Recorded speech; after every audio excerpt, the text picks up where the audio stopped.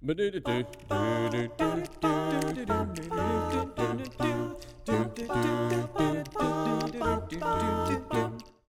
there, welcome back to the podcast. This is Jonathan Edwards, host of PureAndSimpleBible.com, introducing another series for you to enjoy, this time with a good friend of mine, Brother Brett Hickey.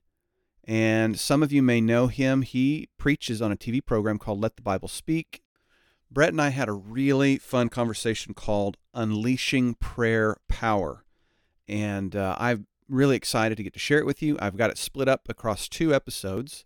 So we're going to have a great introduction to it today, kind of addressing some of the concerns people have around prayer, and motivating people to jump into prayer, and then ending with some really important scriptures about it. So let's just jump right into the conversation, shall we? Amen. Thank you, brother. So, Brett, you're not a brand new guest. You've been on here before. And by the way, do you like it when people call you a celebrity, or do you not like it when they say you're a celebrity?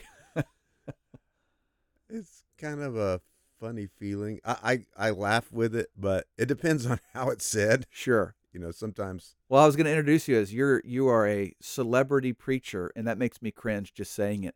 But I will tell you this story, not to go off on a tangent, but there was a time when you and I don't see myself as a celebrity, but you and I were at the New Year's meeting up in Oklahoma City. This is probably 5 or 6 years ago.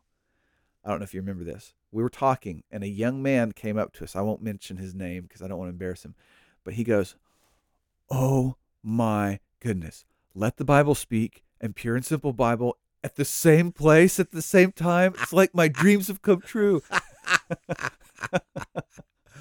So there you go. You're known.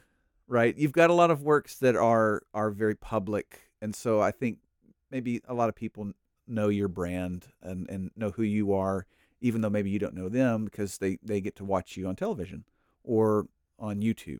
So you do Let the Bible Speak, and that goes in several markets around the country, right? On broadcast television. Right.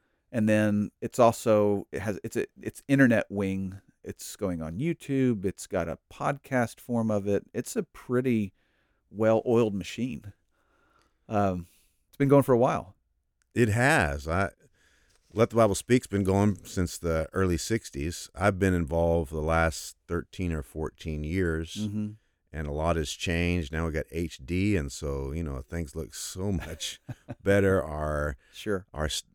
Our background design is so much more improved, and I pray every day that the Lord would help me to be a good steward of this opportunity. I'm overwhelmed with gratitude that I could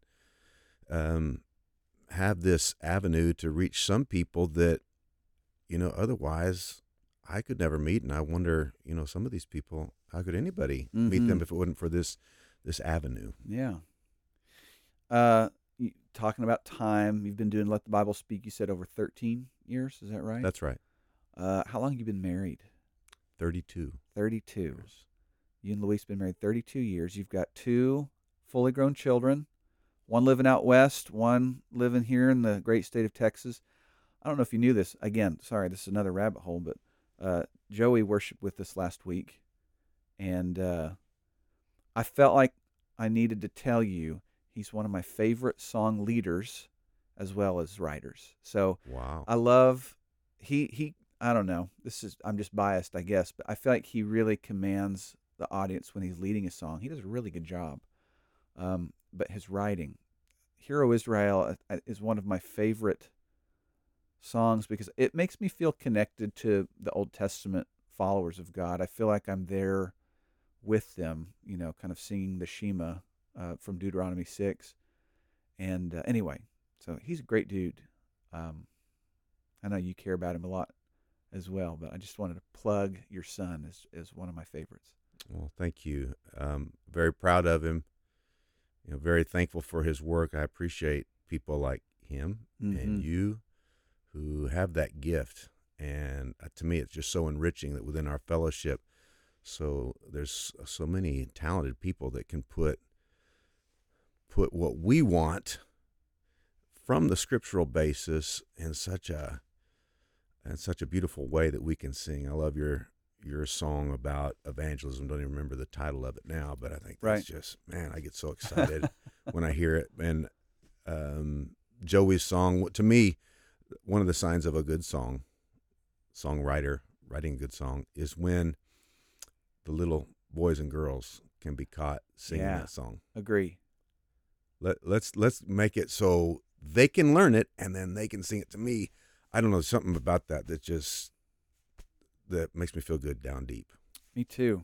I tell some people that I feel like we're in a golden age of songwriting in our brotherhood, because we've made it accessible. In times past, I felt like maybe there was just a few songwriters. These days, there's more, and they're really talented, and it's a pleasure to get to sing a lot of this new stuff that's coming out. And anyway, that's not even what we're talking about today, but thank you for maybe reflecting on that with me.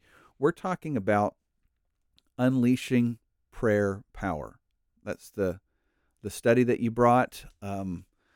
When I think about prayer, I sometimes can be guilty of saying, "Oh man, here we go again. I'm gonna hear about how I'm not doing enough, and I'm not good enough."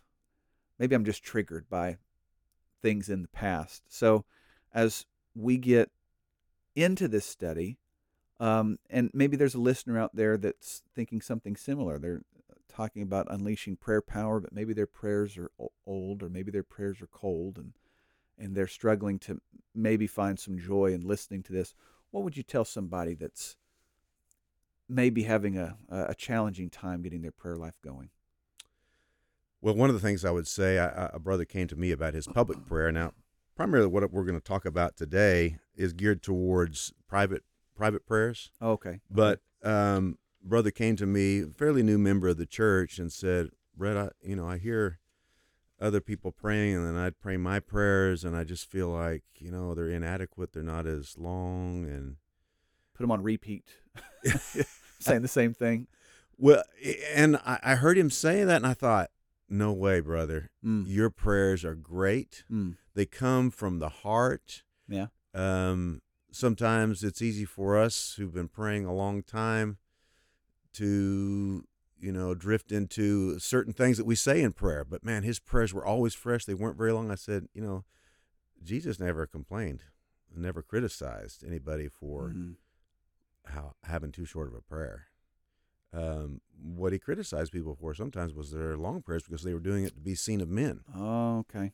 But I would just say, as far as in general, towards people who's feeling a struggle with their prayer life, that they want to do better, I think it's just I think it's important to understand that this is something you're going to grow your entire life. I've been a Christian for over 40 years. Yeah. And as I first did this study on prayer a year and a half ago, it's more of some, but my prayer life has grown tremendously. And I look back on my prayer life. I've always been a man who prayed, but I look back and I think, man, prayer life really needed to do better. And now I look at my prayer life now, and it's so much better. And I think, man, I have a ways to go in my prayer life. And one of the points that I like to make in this study, I usually bring it out a little bit later, but is what I found was the key to keep my prayer life strong and steady was to have a prayer list, to develop a prayer list. Whether you're old school and you do it on pen and paper, I like to do it on my phone, because there's so much that I have to do in my work on the phone. Put it on those notes, and just, as you need to. Sometimes people ask if you'll pray for them. I just pull out my phone and I add that name, and I found, setting one main period during the day in which that is something that's going to happen. Just like I'm at Sunday morning at 10:30, I'm going to be at church. Gotcha. Somewhere. Right. Well, it's now, and I have it varies somewhat on what exact time in the morning, but every morning I'm going to schedule in time for my prayer, my prayer life. And I'm Mm-hmm. going to be, and then I've got my list. And so there's so many things that's so easy to forget with me, and names and situations. I go down that thing and man, I feel so good about my prayer life Sure. improving. So those are just a couple of thoughts that I would offer. Oh, good. Well, I'm sure our listeners, not only are they encouraged, but just to hear that plugging in is going to lift you up is an encouraging thought as well. Now, I'm looking at your notes, and the way that you kind of frame this is by putting it in a context of spiritual war. And I guess, when I think about the book of Ephesians, chapter 6, with the armor of God, um, I'm not thinking about prayer, even though it's in the scriptures. And, here I am getting to look at it going, oh, man, it's right there. Tell us a little bit about this spiritual war and how prayer plays a component in that. Absolutely. That was what was really started to open up for me on this subject, was studying from Ephesians chapter 6 and realizing that, wait a minute, you love all the metaphors, the idea of the Christian armor, but you get to verse 17 and there's not even a period there. That's, in some of my sermons, that's where I ended my sermon on the spiritual battle. Right. But every translation I saw has got a semicolon there, and the sentence continues, and he's talking about prayer. And of course, that makes so much sense. Praying always with all prayer and supplication in the Spirit, being watchful to this end with all perseverance and supplication for all the saints, and praying for me, that utterance may be given to me, that I may open my mouth boldly to make known the mystery of the gospel, for which I am an ambassador in chains, that in it I may speak boldly as I ought to speak. And so when I think of the Apostle Paul, Right, I think of a guy, he had this background in Judaism. He knows God, and he knows God's word. And prayer is something that he's mastered. But now that he's an apostle and he has all these gifts, I mean, really, does the Apostle Paul need to pray? Oh, yeah. And not only does he need to pray, but he realizes that his prayers are not enough. right. I liked in that scripture, I guess another thing that I hadn't considered before is where here's the guy talking about the power of prayer, also saying, I need your prayers. He needed people praying for him and for his ministry. And it wasn't just a call for prayer in general, but it was, I need your prayers. It's fascinating. Yes, to me, it was so powerful to notice what he was saying. And that led me to look at other places. Did he say this in other times and other examples where he had said this? And then I noticed that account after account, in book after book, and letter after letter, Paul's saying, pray for me. And even in some cases, he's begging for his brothers and sisters and all these different congregations to pray for him. And of course, these letters are being sent to other congregations, copied, and so he's sending out this message, and he's saying, I need your prayers. I've heard people say, even like a preacher say something to the effect, if I'm praying a prayer, Right. and James 5:16, I'm right with the Lord, I'm a Christian, and I'm serving God, then I don't really need anybody else's prayer. I mean, I prayed, God hears, God's going to make a decision, he's going to answer, or he's not to answer. So more prayers is not going to make that big of a deal. Right. You read the Apostle Paul's letters, and that idea is demolished.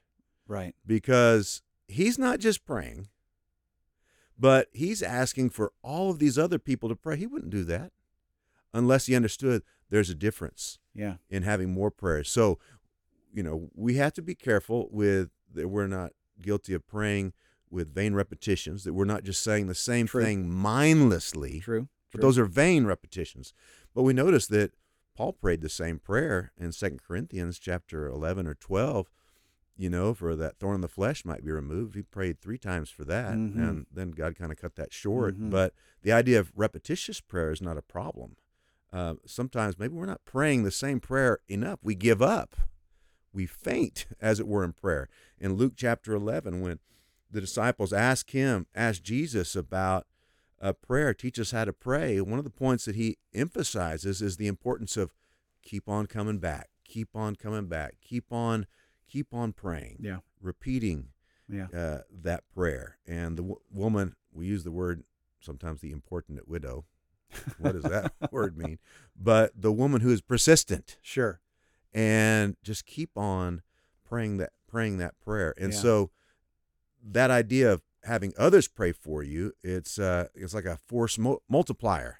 You know, Brett, I'm thinking about people who struggle to ask for help. So as I'm listening to your thoughts and I'm processing the Apostle Paul, and we haven't even got to some of the scriptures yet, but yeah, the point that I see is that here's a guy who wasn't afraid to say, I need your prayers, pray for me in this way, this way. But I'm also aware, at least in the culture that we live in, that sometimes people don't want to ask for help because then it's going to be this perception of I don't have it all together, or I'm not as maybe mature as you thought I was if I'm asking for prayers. What would you say to somebody that maybe they struggle with this facade of, oh, I need to have it all together, and if I'm asking people to pray, they might ask, what am I praying for? And then I might have to tell them, and that's just, the opposite of what I want people to think about me. Yeah, that brings me to, that reminds me of a passage in James that I think is very important in our Christian living. It's a general statement, but I think it's relevant here. James 4, verse 6 and 7, but he gives more grace. Now, we all know we need grace. Right. We want all that favor that God can give us. Therefore, he says, quoting from the Old Testament, God resists the proud, but gives grace, favor to the humble. Okay. And to me, one of the statements I make without saying it, maybe not without consciously thinking it, when I'm praying, it's a statement of humility. Mm-hmm. It's a statement of dependence. God, I need you. We sing songs like that. We read about David in the Psalms, but how real is that for us? Yeah. I think in our country here, in the United States, a lot of us are taught to be independent, take care of your own business. Exactly. And that's good. Yeah. And we should. Right. But in certain areas, especially spiritual areas, we need to know that we can't get it all done ourselves. Mm-hmm. And the attitude of, hey, I got this, I don't need your help, this is not something that God smiles on. This is something that historically, you read through the Bible, that's what gets people in trouble over and over again. But when we're praying to God, we're saying, without saying it, sometimes we might not say it, and that is, I need your help. Sure. I can't do it without you. For me as a preacher and an evangelist, I'm kind of geared towards, there's some of us are more of a Martha personality. Some of us are more of a Mary personality. Sure. Some of us, like Mary, are more reflective. And some of us, like Martha, are more move. I'm more of a go. Really? Yeah. I'm almost kind of restless. Sure. And so it's easy for me to think, okay, what does God want me to do? I know what God wants me to do. I'm an evangelist. I need to be evangelizing. And, of course, there's other things. Right. So go. And so I feel like I've worked hard all my life to do what I believe God wants me to do as a Christian and as an evangelist. Sure. Yeah. I've worked hard. Yeah. But I haven't worked as smart as I should. Uh-huh. Okay. And that's one of the things that I believe prayer does. Right. Prayer says, God, to maximize what I need to be and what needs to happen here, I need your help. Right. Please help me. And so I feel like finally the light went on to where I'm praying like I never have before. And I'm saying, well, wow, this really does make a difference. Now, I've always believed that. Sure. Of course, I'm a Christian, I'm a preacher, but I feel like, when Jesus talks about, he gets after the Pharisees. And we got to watch out, or we can slip into some of their behaviors, their attitudes. You know, in Matthew chapter 23, he talks about them. You've omitted the weightier matters of the law. Mm-hmm. Right. And I was thinking that just this week, and I was thinking in conjunction with this sermon, you know, sometimes we get so involved in, as preachers, our studies and wanting to understand every little word and, Sure. and every little topic, and we want to Sure. explore that, and we want to teach it to others. Not the dill, not the cumin. And exactly. So, but I think we too can be like that. Sure. I'm not talking about the weightier matters of the law. Yeah. I'm talking about the weightier matters of the faith, although those weightier matters of the law would certainly be part of it. You know, evangelism, of course, weighty matter. Mm-hmm. Matthew 28, obviously, Jesus came to seek and to save the lost. We're to follow him. I think of holiness. Right. You know, that covers so much territory. That's a biggie. And I think of prayer. Gotcha. And if I spend too much time in my own personal studies and in my own teaching on all the little details, it's possible in the process that I leave out something big. Yeah. And one of the biggest of the biggies is prayer. And if I fail to use that blessing like I should, then Satan's getting happy. You know, if prayer is communication with God, right? This interaction, the way that we connect to the divine, what I try to remind people of is have any relationship that's meaningful on this side of eternity, right? So any husband, wife, parent, child, siblings, friends, have any kind of relationship where you never interact and see how long it lasts. And the work that I do as a therapist, almost every single couple that I work with, past, present, and I'm assuming in the future as well, almost always on the intake form that they fill out where it says, you know, what's the problem, or, you know, what's the reason for coming in? Communication issues. They're not talking. Now, there may be something deeper, and that's why they're not talking, but they're recognizing there's no connection, and that means there's no relationship. So to, I guess, circle back to the question a bit ago, for the person out there that's thinking, I need to have it all together, and I don't want to necessarily ask others for prayer, I'm good to go.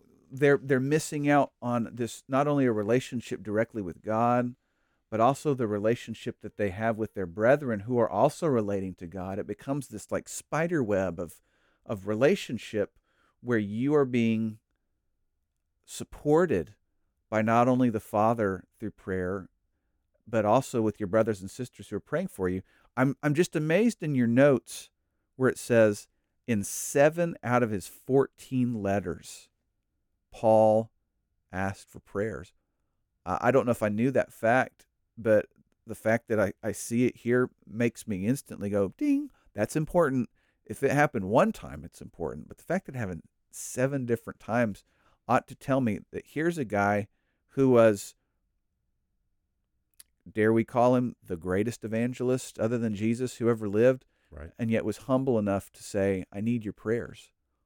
Tell us a little bit about this man and the scriptures around him that had him, I guess, beg these churches for prayers, and why was he asking for help? You know, give us an idea of the power of asking for help in prayer. Well, I hope that everybody listening is getting the full impact of that, because it blew my mind when I discovered this, because I'm reading sermons all the time. You know, we hear sermons all the time. We're doing our own studies all the time. We're reading through the Old Testament and the New Testament. Sure. And I didn't remember ever hearing anybody say this. And I didn't ever remember noticing this. And to me, this is, in my life as a Christian, this has been one of the big discoveries, that Paul made this such a big deal, how badly he needed the prayers of others. Mm-hmm. And so I wonder, do we really understand how much we need and how much we stand to benefit from in the prayers of others? The Apostle Paul clearly believed in prayer power. And you, those who are listening, you're Christians, Bible-believing folks, you'd say if somebody asked you, you believed in the power of prayer. Yeah, pray without ceasing. I remember that. That's biblical. 1 Thessalonians 5, Right. verse 17. Pray everywhere. 1 Timothy 2, verse 8. We don't have to be at church. Doesn't have to be just at mealtime or prayer at church or in the prayer closet. But we should be connected to God at all times. Prayer is the ultimate power source because we connect with the greatest power on the earth, in the world, actually beyond the world, because God is transcendent. You know, the metaphor of the power source may be better than most cultures that came before electricity. I feel like electricity ought to remind us. It's a natural, to me, metaphor of the power of prayer, because all of the machines and utensils and whatever that need electricity, when they're unplugged, are useless. That's right. Like you have to plug in. And what's so interesting about the grid is just how vast this network is, how powerful it is. It's instant. It's all over the place. It's everywhere. But if you're not plugged in, you're not accessing it. It doesn't work. But the moment you plug in, you function. That toaster or whatever, it functions as it was designed. If it didn't plug in, it has maybe some of the similar movements, but it doesn't accomplish its job. That's right. And so we've got to understand how important it is for us to reach our maximum capacity to stay plugged in. We talked earlier about the spiritual war. Not everybody is going to make it. That's, frightening. It's alarming. It's a sobering reality. Every congregation we go to visit and we teach and preach in, we know there's been people who've at one time were there who were vibrant members of the body and Christians that we thought, man, they're going to always be there. They're just like us. They stumble, they fall, but, they're going to get right back up and be right back at it. But, Let me ask you about that. So we're going back into the spiritual war, and one of the points that you make in the study, because I heard a version of this at the New Year's meeting, and so I want to try to make the connection. You talked about, let me see if I can say it right. We oftentimes think we're the predator, but we're in the scriptures, we're the prey. Yeah. And that's P-R-E-Y, not P-R-A-Y. But we can be the prey. And the scripture of 1 Peter 5:8, be sober, be vigilant. Your adversary is a devil, a roaring lion, walking about, seeking whom he may devour. And so if we're the prey, how are we, I guess, fighting back against the predator? And so talk to us about how prayer, that is P-R-A-Y, is helping us, the P-R-E-Y. It's very easy for us to get lulled into a false sense of security in the world that we live in. Sure. Because we are the predators. We are the hunters. We're made in God's image. God put us in charge. We're not the biggest of his creation.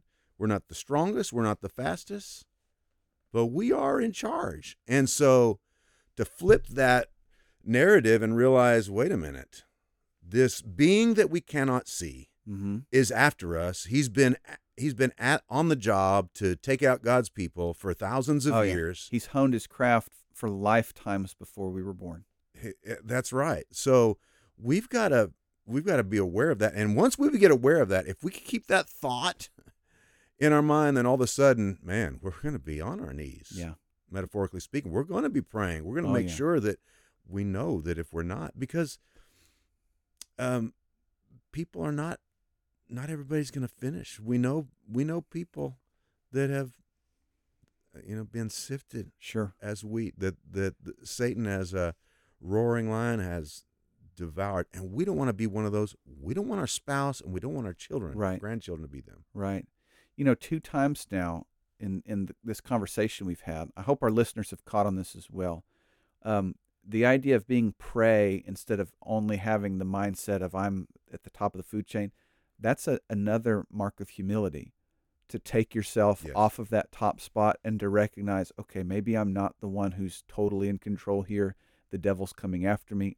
Prayer needs to be a part of my life. That's adding to the humility of, I really need others to pray for me because, and I need to be praying for others. I shouldn't just be self-focused on my needs, but I should be engaged in what others are going through and praying for them. So that's 2 marks of humility we have in this study on prayer. But I feel like even though we mentioned it at the beginning of the study, you talked about it for a little bit, I feel like this would be a really good time to ask the question for our listeners. So let me maybe front load the question. Our listeners who are going, yes, so now I want to pray better. Yes, I recognize I need to kind of get out of the way sometimes. I need to be more humble and less self-focused. So the question that I think naturally gets asked is, how do you sustain a vigorous prayer life long term? Our New Year's resolutions that we often make are really easy to do in January, but usually we start to forget them by February. When it comes to like health goals, people want to lose weight, they want to try this or that, and then it's like fad and it kind of floats away. We don't want that for our prayer life. We want it to be sustaining, long lasting. So that's my question for you, Brett. How do I start a prayer life that's sustainable and not one where I might shine bright for a week or two and then I just kind of shrink back into darkness? Such an important question. Yeah, you may have read like I have, reading different sermons and topics. I've read about preachers who would start their day with hours of prayer. Yeah, they always make me feel bad. I'm like, they're what? Getting up at 4:00 in the morning. Yes, they're starting their day with 3 or 4 hours of prayer, and I'm thinking, oh, yeah, they're from a different planet, Yeah. and I can't really even relate to what's going on here. Sure. I think one of the things that's helped me is I understand now better that first of all, I don't have to pray my prayer one long prayer. It doesn't have to be a 15, 20, 30 minute, hour long, or like these guys are talking about hours long in prayer. Yeah. I get distracted so easy. I get mentally tired. If I was up at 4:00, I'd probably go back to sleep. I'd fall asleep. But what's helped me is I have in my prayer time, which spans a period of a couple of hours, I am praying in 2-minute segments. Oh, interesting. And I'll pray for a couple minutes. And I'm hesitant to say this because somebody may say, well, what's he doing that for? But I'll tell you, when I go to the gym every day. Sure. And I have 2 minutes between lifts. Okay. And I've used that as a time where I'm getting steps in. And I'm walking around the gym. And while I'm doing that, I've got my prayer list, and I knock it out, 2 minutes at a time. And then, I end my prayer and I go back and I do another lift. And I'm able to do that a bunch of times, get through my entire prayer list. Of course, I'll be praying other times during the day. Yeah. But I've addressed so much of what I needed to do in 2 minutes of praying. That's easy to do. Can you pray for 2 minutes? Yeah. Yeah. And you're not worn out. And then you go back another 2 minutes, however long you need to space that out. And when I'm driving, I pray, and I look for little compartments here and there, and not feel like, okay, I got to get in my prayer closet, got to get real comfortable in here. Nobody's going to see me, and have my eyes closed and on my knees and my hands together. Sure. Not all that is necessary. If you want to do that, that's fine. But one thing I've learned is to find a way to pray that works for you. If you can pray for an hour straight, that's great. Yeah.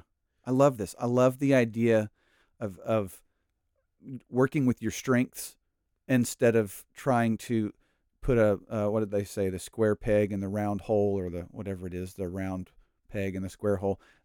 Trying to become something you're not. You take what you are naturally good at or talented with or capable of, and you plug prayer in that way. I'm thinking, for example, I'm just kind of riffing with you here for a minute, but I'm thinking about like young parents, moms, maybe stay-at-home moms, for example, and how they don't get time off. Like, they don't get to go to the prayer closet because little hands are coming under the door, right? Or they're banging and asking for mommy, right? And so learning to, well, you know what prayer time's going to look like? Prayer time's going to look like me and my babies, me and my kids. We're going to spend a couple of minutes where we talk to God, and we've got maybe kids got their picture Bibles while mommy's praying, just so that they can be a little bit quieter than doing cartwheels around the living room. But that's just one example. Each of us is in a different phase of life, and we can't be waiting to get to the next phase for our prayer life to kick into overdrive. It just won't happen. Exactly. And when you were telling that story, the idea of the mama with her little babies, and when am I ever going to be able to pray longer consecutive prayer? And so you just got to do it when you can. Yeah. And then what about, but interruptions, I'm praying, all of a sudden the baby starts crying. What do I do now? That doesn't seem respectful. And somebody might say about me, well, you're walking around the gym and somebody says, hi, what are you going to do? Just ignore them? Yeah. And what I do. Sorry, I'm praying to God right now. Don't you know? Yeah, don't talk to me. No, but what I do is I apologize to the Lord for the interruption. Yes. I say hi, and then I go back. Yes. And start praying again. And we can do that whether you're a preacher at the gym or whether you're a mom in the house with little babies. And so I think that's been a big help for me. Oh, sure. I don't want to just say, well, I feel, and talk about it from just a experiential point of view, but there's been many, many times I feel like, I'll hold a gospel meeting here or there. Marissa goes with me. She and I are talking, and somebody comes up, and they're like, you can tell, here I am to talk to you at this exact moment. And I might put my arm out and touch Marissa on the elbow or hold her hand. And it's that sign of, we'll get back to this in just a minute. This person is obviously wanting to talk to me about the sermon I just preached or whatever. But in that physical touch with my wife, what I'm telling her is, I'm not done yet with you, but let's just take a pause and I'll be right back. And, I can't do that with God physically, but to your point, I do feel like we can pray in such a way where it's excuse me, Father, I'll be right back. Let me deal with this, and then we'll continue our conversation. And maybe I don't say it in those exact words, but I just want our listeners to hear that there's way more options than the prayer closet in total silence. I think that's so important to get. I think it's one of the things I think that's kept us from being what we can be and utilizing prayer as we should. And to me, one of the great examples in the Bible, brother pointed out to me, is in Nehemiah chapter 2. Okay. It's one of these things so easy to miss. Nehemiah 2, starting with verse 1, it came to pass in the month of Nisan, the 20th year of King Artaxerxes, when wine was before him, that I took the wine and gave it to the king. We're talking about a cupbearer, a very important man, but he's a servant, he's a slave, and gave it to the king. Now, I had never been sad in his presence before. And the reason is, if you're a slave, you're a servant, back then especially, you didn't come in before the king with an attitude. Sure. You didn't come in bringing sadness into the room. Right. You were, Mr. Positive. Mm-hmm. But, so this king saw it, and he was really potentially in big trouble. But he was very highly appreciated by the king. The king said, "Why is your face sad, since you are not sick? This is nothing but sorrow of heart." So I became dreadfully afraid and said to the king, he knew he had to say something at first, May the king live forever. Why should my face not be sad when the city, the place of my father's tombs, lies waste, and its gates are burned with fire? Then the king said to me, what do you request? What do you want? So he's not only is he not going to get killed, but the king has asked him, right, what do you want? mm-hmm. But what does he do? He doesn't just start stringing off a list of requests. The Bible says, so I prayed to the God of heaven. Mm-hmm. You think that he said, excuse me, king, I'll be back in 20 minutes? No, he's not going to do that. Sure. It had to be a very brief prayer, but asking, I assume, a prayer for wisdom. Right. In what I'm going to say. I use God, my give me strength. Words kindly. Sometimes on Sunday mornings, the phone will ring, and it's not a number I'm familiar with, and I know what's going on. It's somebody who's watched the TV program. And sometimes those calls are at 7:30, and I'm usually 7:30 Sunday morning. I'm usually not at my best. And so I think a couple of thoughts. I think, oh no, what if it's somebody calling to complain or to criticize? I don't want to take that call. Right. Then I think, yeah, but what if it's somebody who is calling because they want to find the closest congregation? I need to take this call. And so I will take that call, but before I take that call, I ask the Lord for wisdom to handle it in the best possible way. And that's a short prayer. Yeah. But even something that short, I'm confident that's what was going on with Nehemiah. Yeah. He was just he knew this is potentially a life or death experience, is a big opportunity for the kingdom, and he's going to bring the Lord into this. Yeah. Oh, I love it. Absolutely love it. These short prayers, these non-traditional location prayers. We're in a section where we're answering the question, how do you sustain a vigorous prayer life long term, right? We want it to be sustainable. We've been talking for the past few minutes about, first, we could have a really healthy mindset of, I can take this with me anywhere. I don't have to have a specific spot, and if I'm not there, then I'm just shut out of my prayer life. So I've loved that part of the conversation, making sure that it's daily, that you're interacting with God in a consistent way. You talked about there are those that interact with God maybe an hour at a time, and then there's also the ones that interact with Him in an hour at a time, but it's split up over several different smaller increments. They're praying for 2 minutes, 3 minutes, 5 minutes. You have several scriptures in here that go along with this point. I'd love to start with James 4, and you call it one of the most haunting scriptures. Why is James 4, verse 2, one of the most haunting scriptures in the Bible? Oh, we're going to cut it off right there. It's a cliffhanger, and you need to come back next week if you want to hear about one of the most haunting scriptures in the Bible. It is a sobering scripture indeed, and I really encourage you to come back, listen to the second half of the conversation, have your Bible out, have a notebook out to take some of these scriptures down.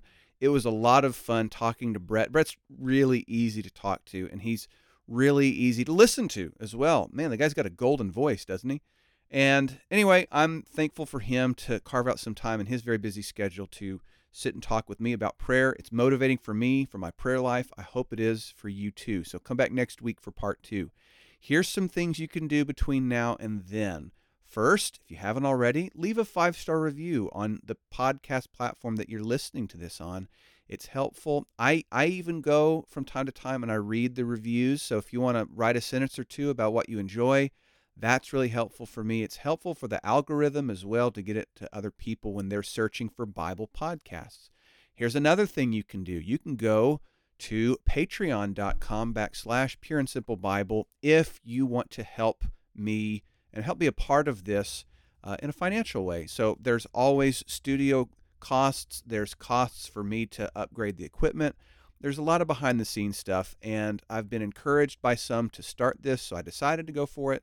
And if you find that you're talented as an encourager and as somebody who wants to share some of their blessings with others, then check it out at patreon.com/Pure and Simple Bible.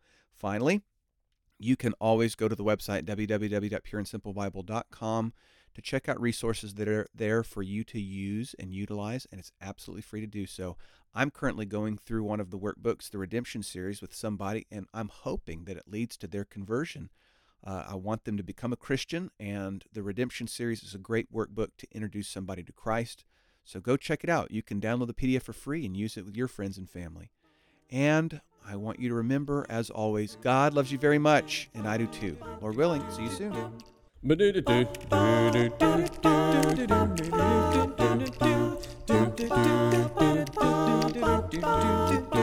Well, I'm here to tell you a story that is true, about a judge by the name of Gideon. He was a man like